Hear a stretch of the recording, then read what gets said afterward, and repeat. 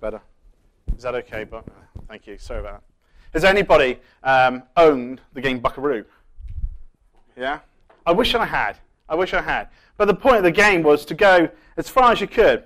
Keep laying on this donkey as much junk and baggage as you can without it kicking it off, and then you would obviously lose. Anybody played the game What's the Time, Mr. Wolf? That's another fun game where you have to test your nerve. That you go as far as you can to get... Actually, I don't know what the actual point was. You get as far as you can, and they just turn around and chase you back anyway. I don't know. Was it that you could get to the end? Maybe that was it.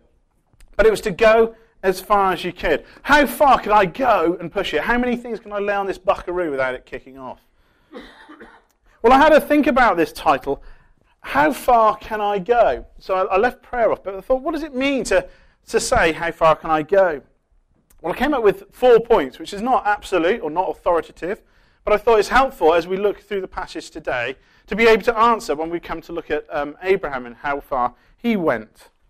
Well, firstly, we've got, just the first point. What compels you? And how much do you want it? That's a factor that affects how far I go. What compels you and how much you want it? We've heard about Africa already, but there are many villages in Africa, aren't there, where there is no water. And people will go and find water from a well some miles off. What compels them is need, necessity. Had the well been moved further away, they would go further. How far would they go? They will go as far as it takes to get the water. What compels you and how much you want it affects how far we go. The second one was what or who you're approaching, and especially in relation to who you are.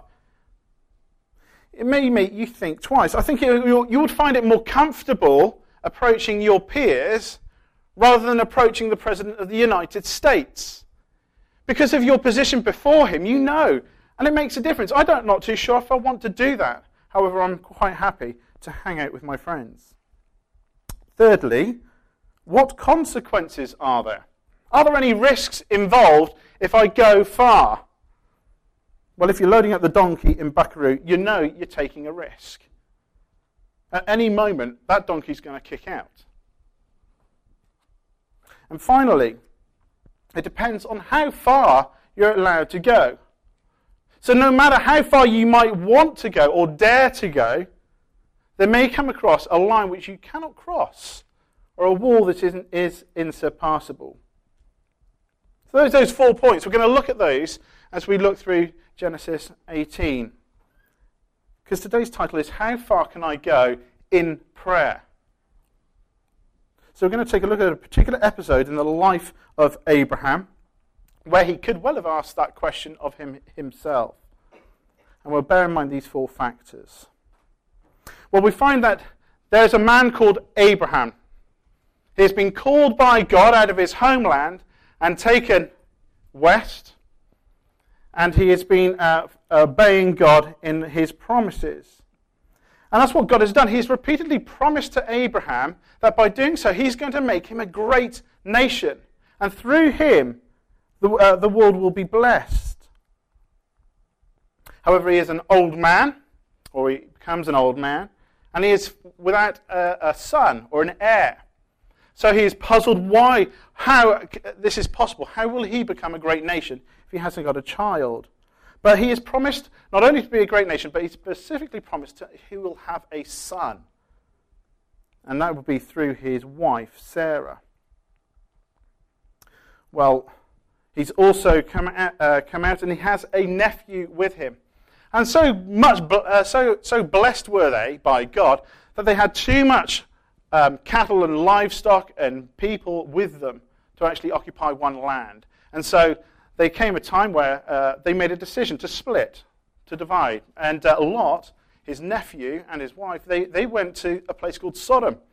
There's some lush valley plains in which they thought they would like to go. So that's where we have got to. You see, he has put faith in God, leaving his home and his comforts, and he has literally put his life in God's hands.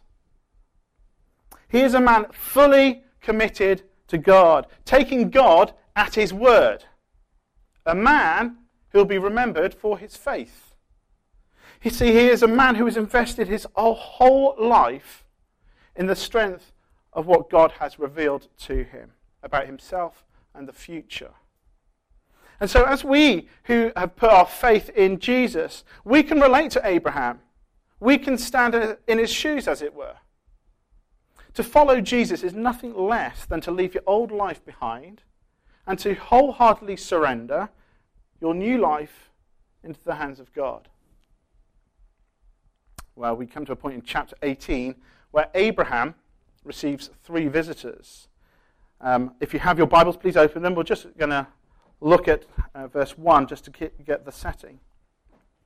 The Lord appeared to Abraham near the great trees of Mamre while he was sitting at the entrance to his tent in the heat of the day. Abraham looked up and saw 3 men standing nearby. When he saw them, he hurried from the entrance of his tent to meet them, and he bowed low to the ground. Well, we find out that these 2 messengers, well, these three people are made of 2 messengers or angels, and the other the Lord. And they were to deliver a message to Sarah to reiterate that promise that she will have a son, one of the promises God had made. And so this message is safely delivered, and the 2 angels are just about to leave to go down to Sodom to assess the wickedness of the town. But then we have verses 17 to 19, which are really helpful to us and which God has written for our benefit. See, he introduces us to his own thoughts. Verse 17. The Lord said, "Shall I hide from Abraham what I am about to do, seeing that Abraham shall surely become a great and mighty nation, and all the nations of the earth shall be blessed in him? For I have chosen him, that he may command his children and his household after him, to keep the way of the Lord by doing righteousness and justice, so that the Lord may bring Abraham what he has promised him." See, God debates whether he should reveal his intentions regarding Sodom, but not for his benefit. He doesn't debate within himself, but it's for our benefit, you see. The reasons he gives to reveal his plans are based upon the promise he has given to Abraham, that he will be a great and mighty nation, and all the nations of the earth shall be blessed in him. And this is what we're told in verse 18. And verse 19 then tells us why that fact that he will be be a great nation and bless the earth should make a difference. Have a look at verse 19, and working backwards, we see that blessing is promised through the obedience of his children to keep the way of the Lord. That's what it says. He's done this so that they may keep the way of the Lord by doing righteousness and justice. This is what they're commanded to do. So working back a step, therefore, to teach or to command his children this, he must himself understand the way of the Lord. What it means, what does righteousness and justice mean? And that enables him, therefore, so that Abraham can command his children after he has learnt. See, God's actions towards Sodom and the involvement of Abraham will demonstrate and teach these very attributes of a holy God: his righteousness and his justice. And so God involves him. And as he teaches Abraham, we're also learning. See, God's righteousness and justice are immediately on display in the preceding verses to our passage that we're looking at today. You see, God is not disposed to ad hoc, indiscriminate acts of fiery judgment. You see, instead we see in verse 20 and 21 how he weighs up the accusations against Sodom by coming down and evaluating the evidence firsthand. God does not sit on a cloud throwing thunderbolts for fun. But Abraham acknowledges in verse 25 that God's justice is fair and right. And his judgments are far more sounder than any earthly court of law. If there is any guilt, it is measured and judged absolutely. And if there is innocence, he will know. You see, this is the point. It is this very foundation of God's character on which Abraham bases his appeal. verse 25 says, will not the judge of all the earth do right? Is prayer monologue or dialogue? Is prayer just about us speaking to God? Or is there anything about prayer that it should be a two-way kind of thing? You know, we've seen that it is God's intention that he is to educate Abraham about himself. See, if prayer is monologue, we would never learn. You know, since what child would learn from a teacher if all he did all day was keep speaking to the teacher and not listening to the teacher, him or herself? See, God wanted to instruct Abraham by disclosing his thoughts and engaging him in dialogue. Learning does not come by prayer alone. But through prayer, the knowledge of God becomes very personal, speaking into our own situations and our own lives and own thoughts. Meaning comes through application. You know, we can be told an apple tastes sweet, but unless we take a bit and taste it, experience it for ourselves, knowing about it is neither fully understood or even particularly relevant to me. If I'm never going to taste an apple, well, what's the point in knowing if it tastes sweet? Well, as Christians, we do not sit in a classroom and become educated in God that way. The knowledge of God is practical. That is, what we say or what we know doesn't stay in a bubble in our heads, but is understood through the things that happen to us and what we experience. Theology. I'm not going to dust it off because it's not a dusty subject. Theology is the knowledge of God. And it's not meant to be an academic subject. Do not be scared of that word. But what we know of God through Scripture is to be applied and wrestled with in the immediate context of our own lives. In the choices we take, the actions we make, but also in prayer. See, in prayer we go to the one we know. In prayer we are able to speak to the one we know about. In prayer, our personal situations and the situations of others are worked out as we pour our hearts and our minds out to God and give ourselves over to the Lord with time to listen. And see, this is exactly what is going on in verses 23 to 32. Excuse me.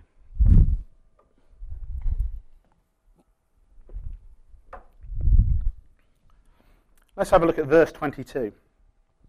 It says, the men turned away and went towards Sodom, but Abraham remained standing before the Lord, giving a little moment to reflect on the implications of this solemn errand of the angels, the impending doom of the city. Well, Abraham was horrified. He was horrified at the prospect that the wickedness of others, and because of that, the righteous should perish. Verse 23 shows us his dilemma. Will you indeed sweep away the righteous with the wicked? We're looking forward and seeing what happens in the next chapter. Don't do it now, but maybe later. I think, though, although there may well have been concern for the righteous in general, I think Abraham had in mind his nephew Lot and his family.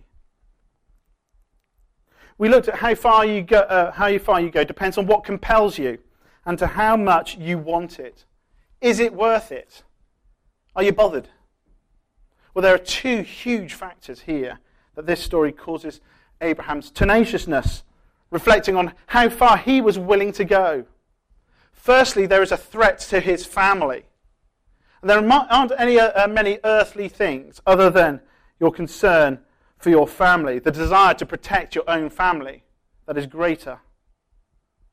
And secondly, God's character is under the spotlight. It remains to be seen that the judge of all the earth will do right. For God not to be shown to be righteous, or a righteous judge, would prove disastrous for all humanity, let alone for Abraham. For God would simply cease to be God. If he didn't do right, then we have a God that no one can trust. No future would be certain. We couldn't rest. Retribution, vigilantism would reign as we carry out our own justice according to our own values, because there would be no absolute values, no absolute moral standard. The basis of faith and the fabric of society would simply fall apart. Abraham had given everything on the fact that the opposite is true. That God is a God of absolute righteousness and perfect justice. His whole life depended on it.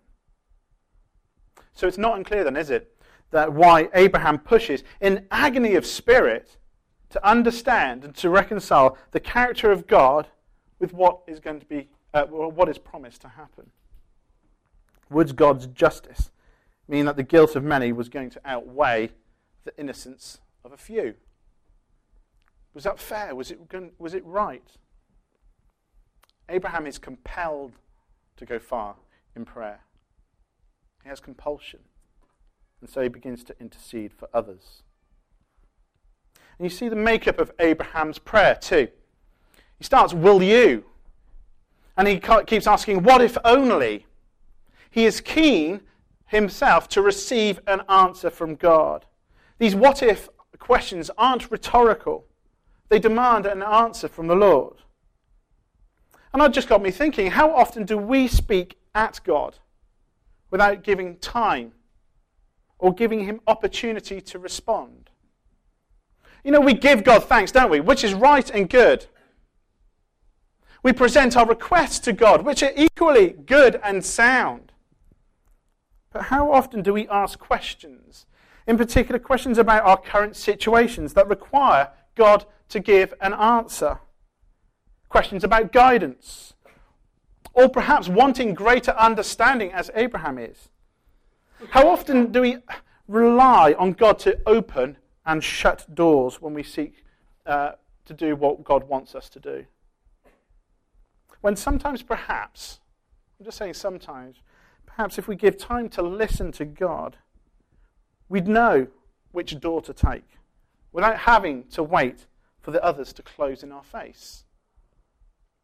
Should we expect to solely rely on circumstances to know the answer of our prayers?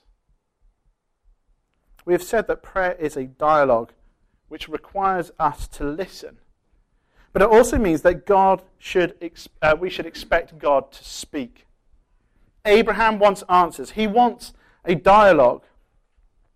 But our title for today is, How Far Can I Go in Prayer? And what do we learn from Abraham? Well, we've covered that he certainly has cause to go very far.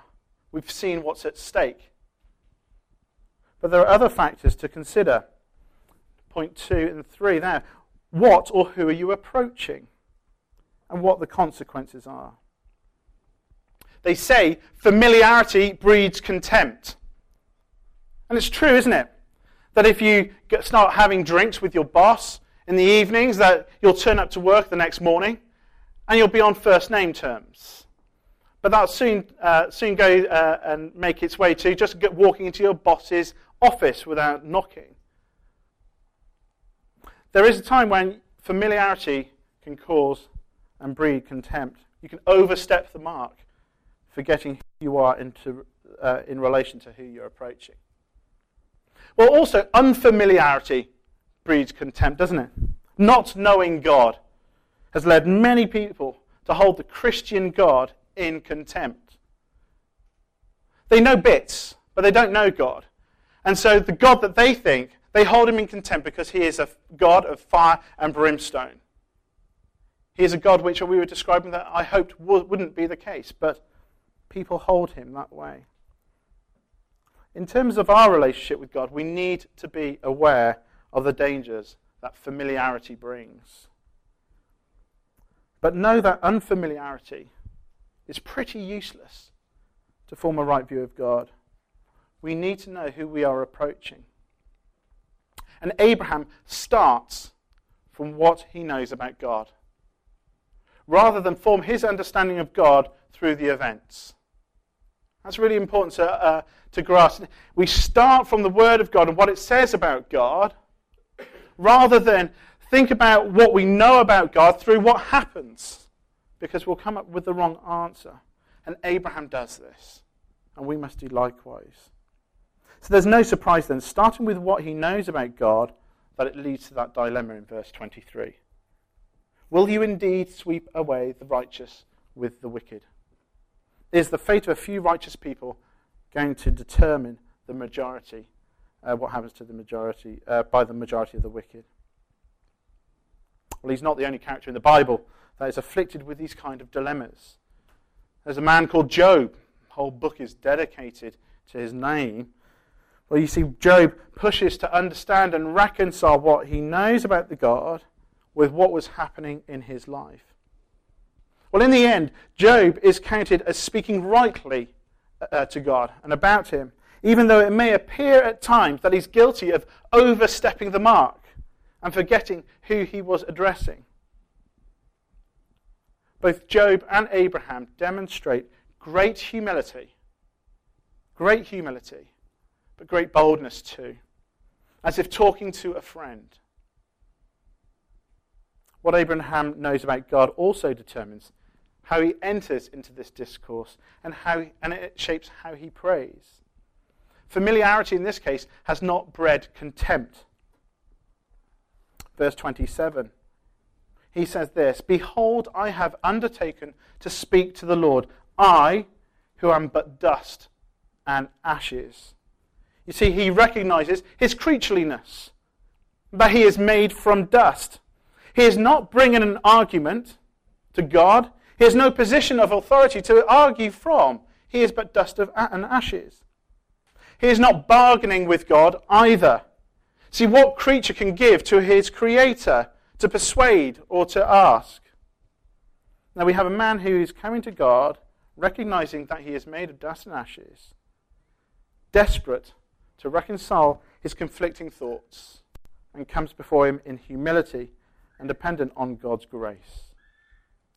James 4, chapter 4 says, "Humble yourself before the Lord, and he will exalt you." God increases the distance that we can go in prayer if we show humility. Do we ever think about what goes on when we pray? See, prayers are offered before the throne, the seat of power and authority. They rise up to the judge of all the earth.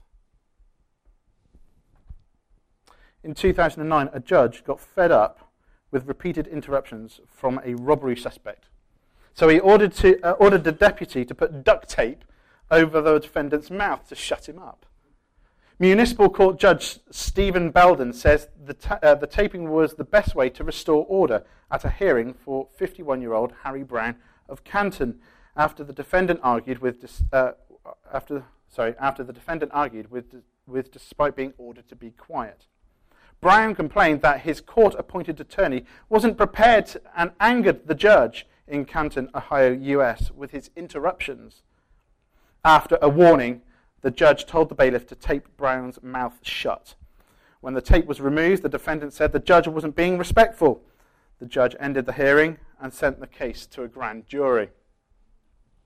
Well, Wiki's definition of contempt of court is this. It is court order in which the context of a court trial or hearing declares a person or organization to have disobeyed or been disrespectful in the court's authority.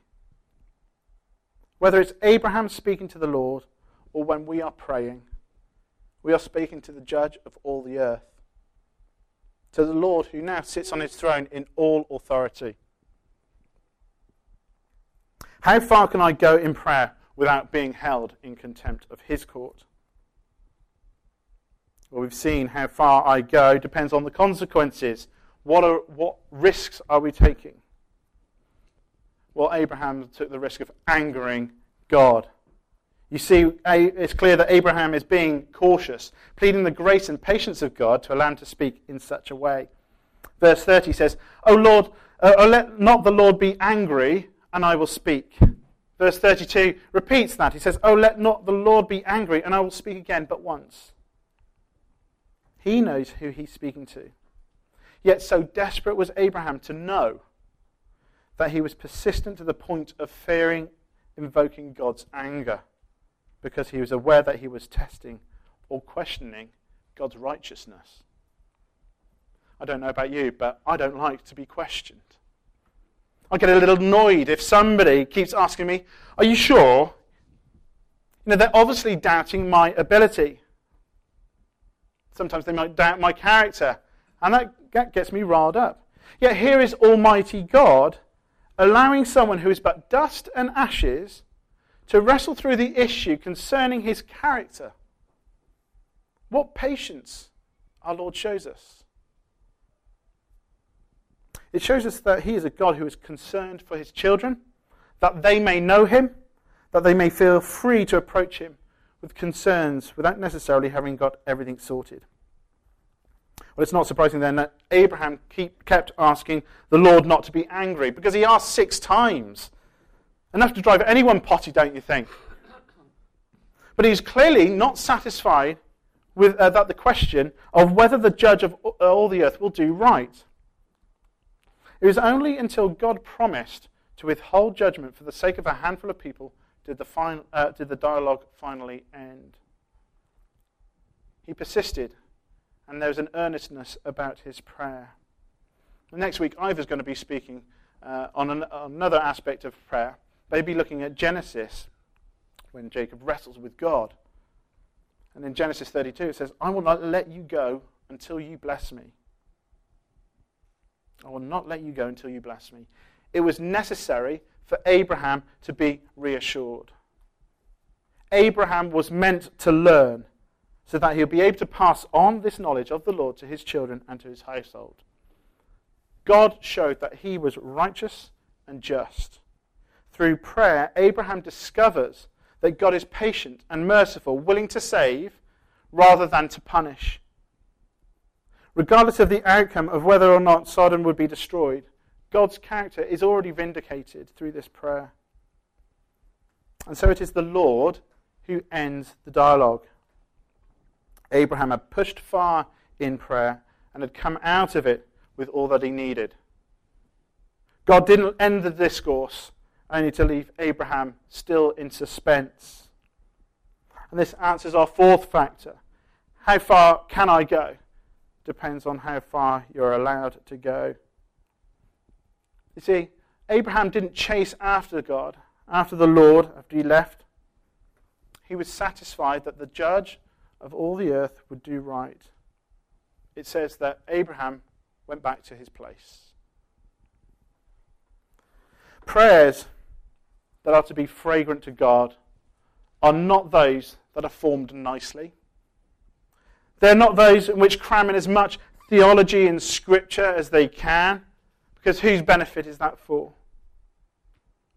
The sweetest prayer is the earnest dialogue of a child and a father. Someone who seeks his face, who wants to know him. They are prayers in which we demonstrate our confidence in Christ to approach, yet humility in heart to stand before a holy God.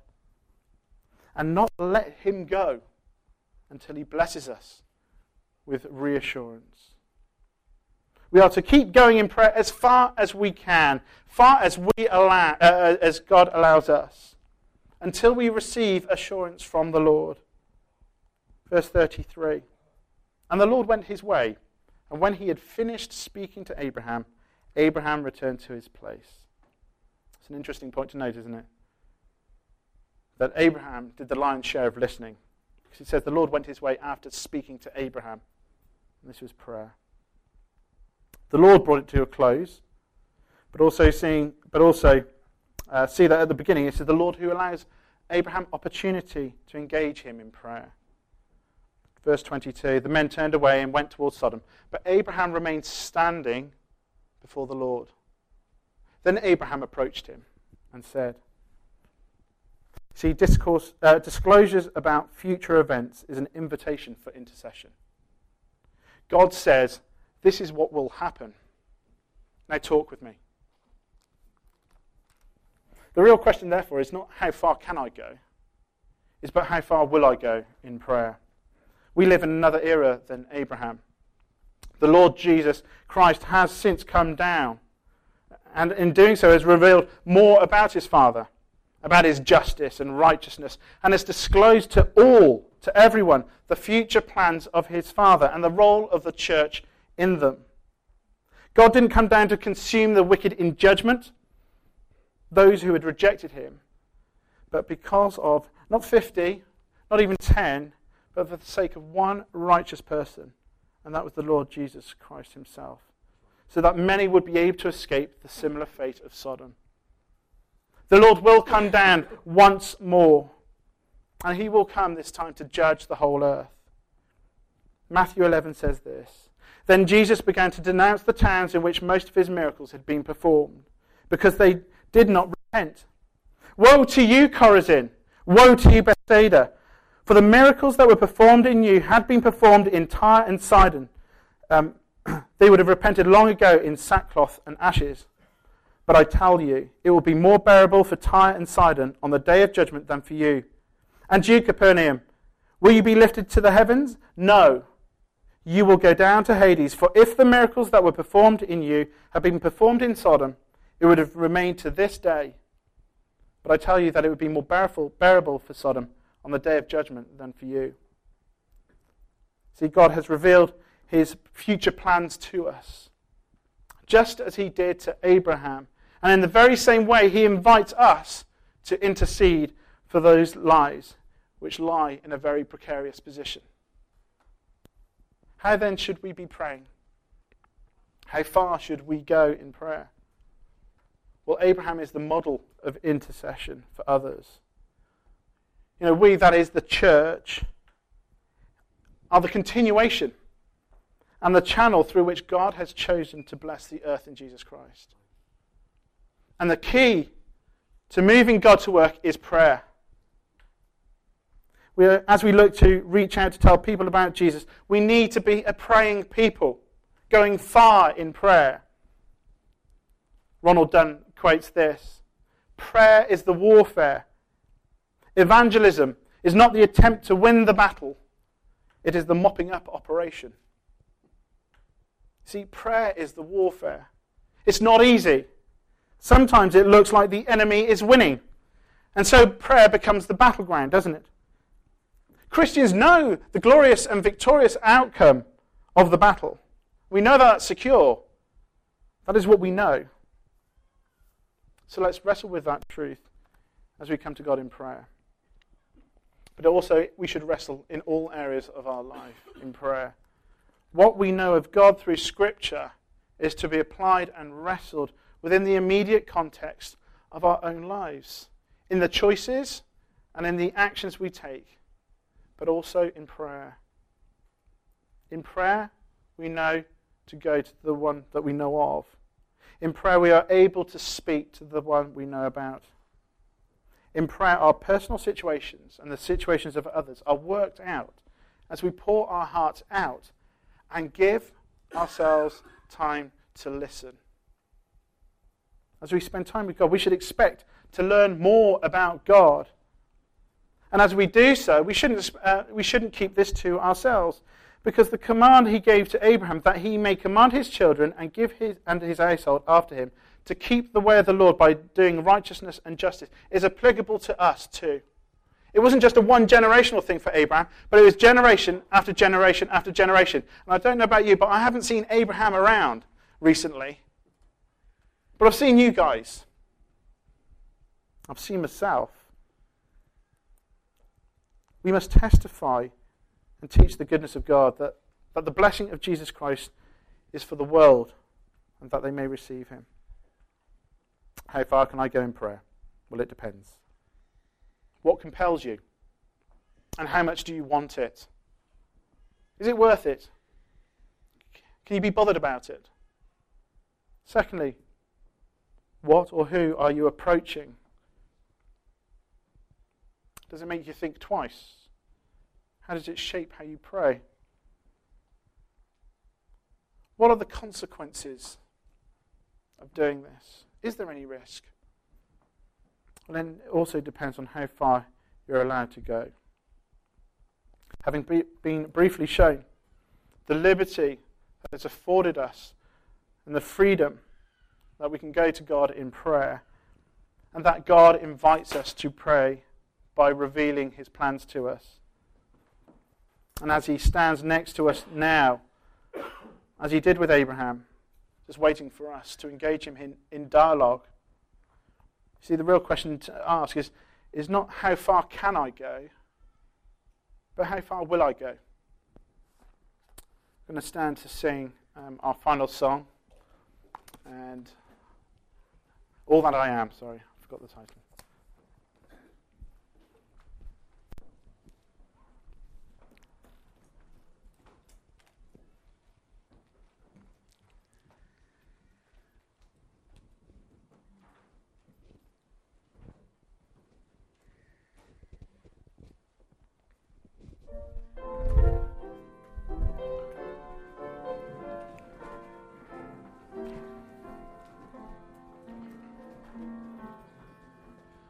All that I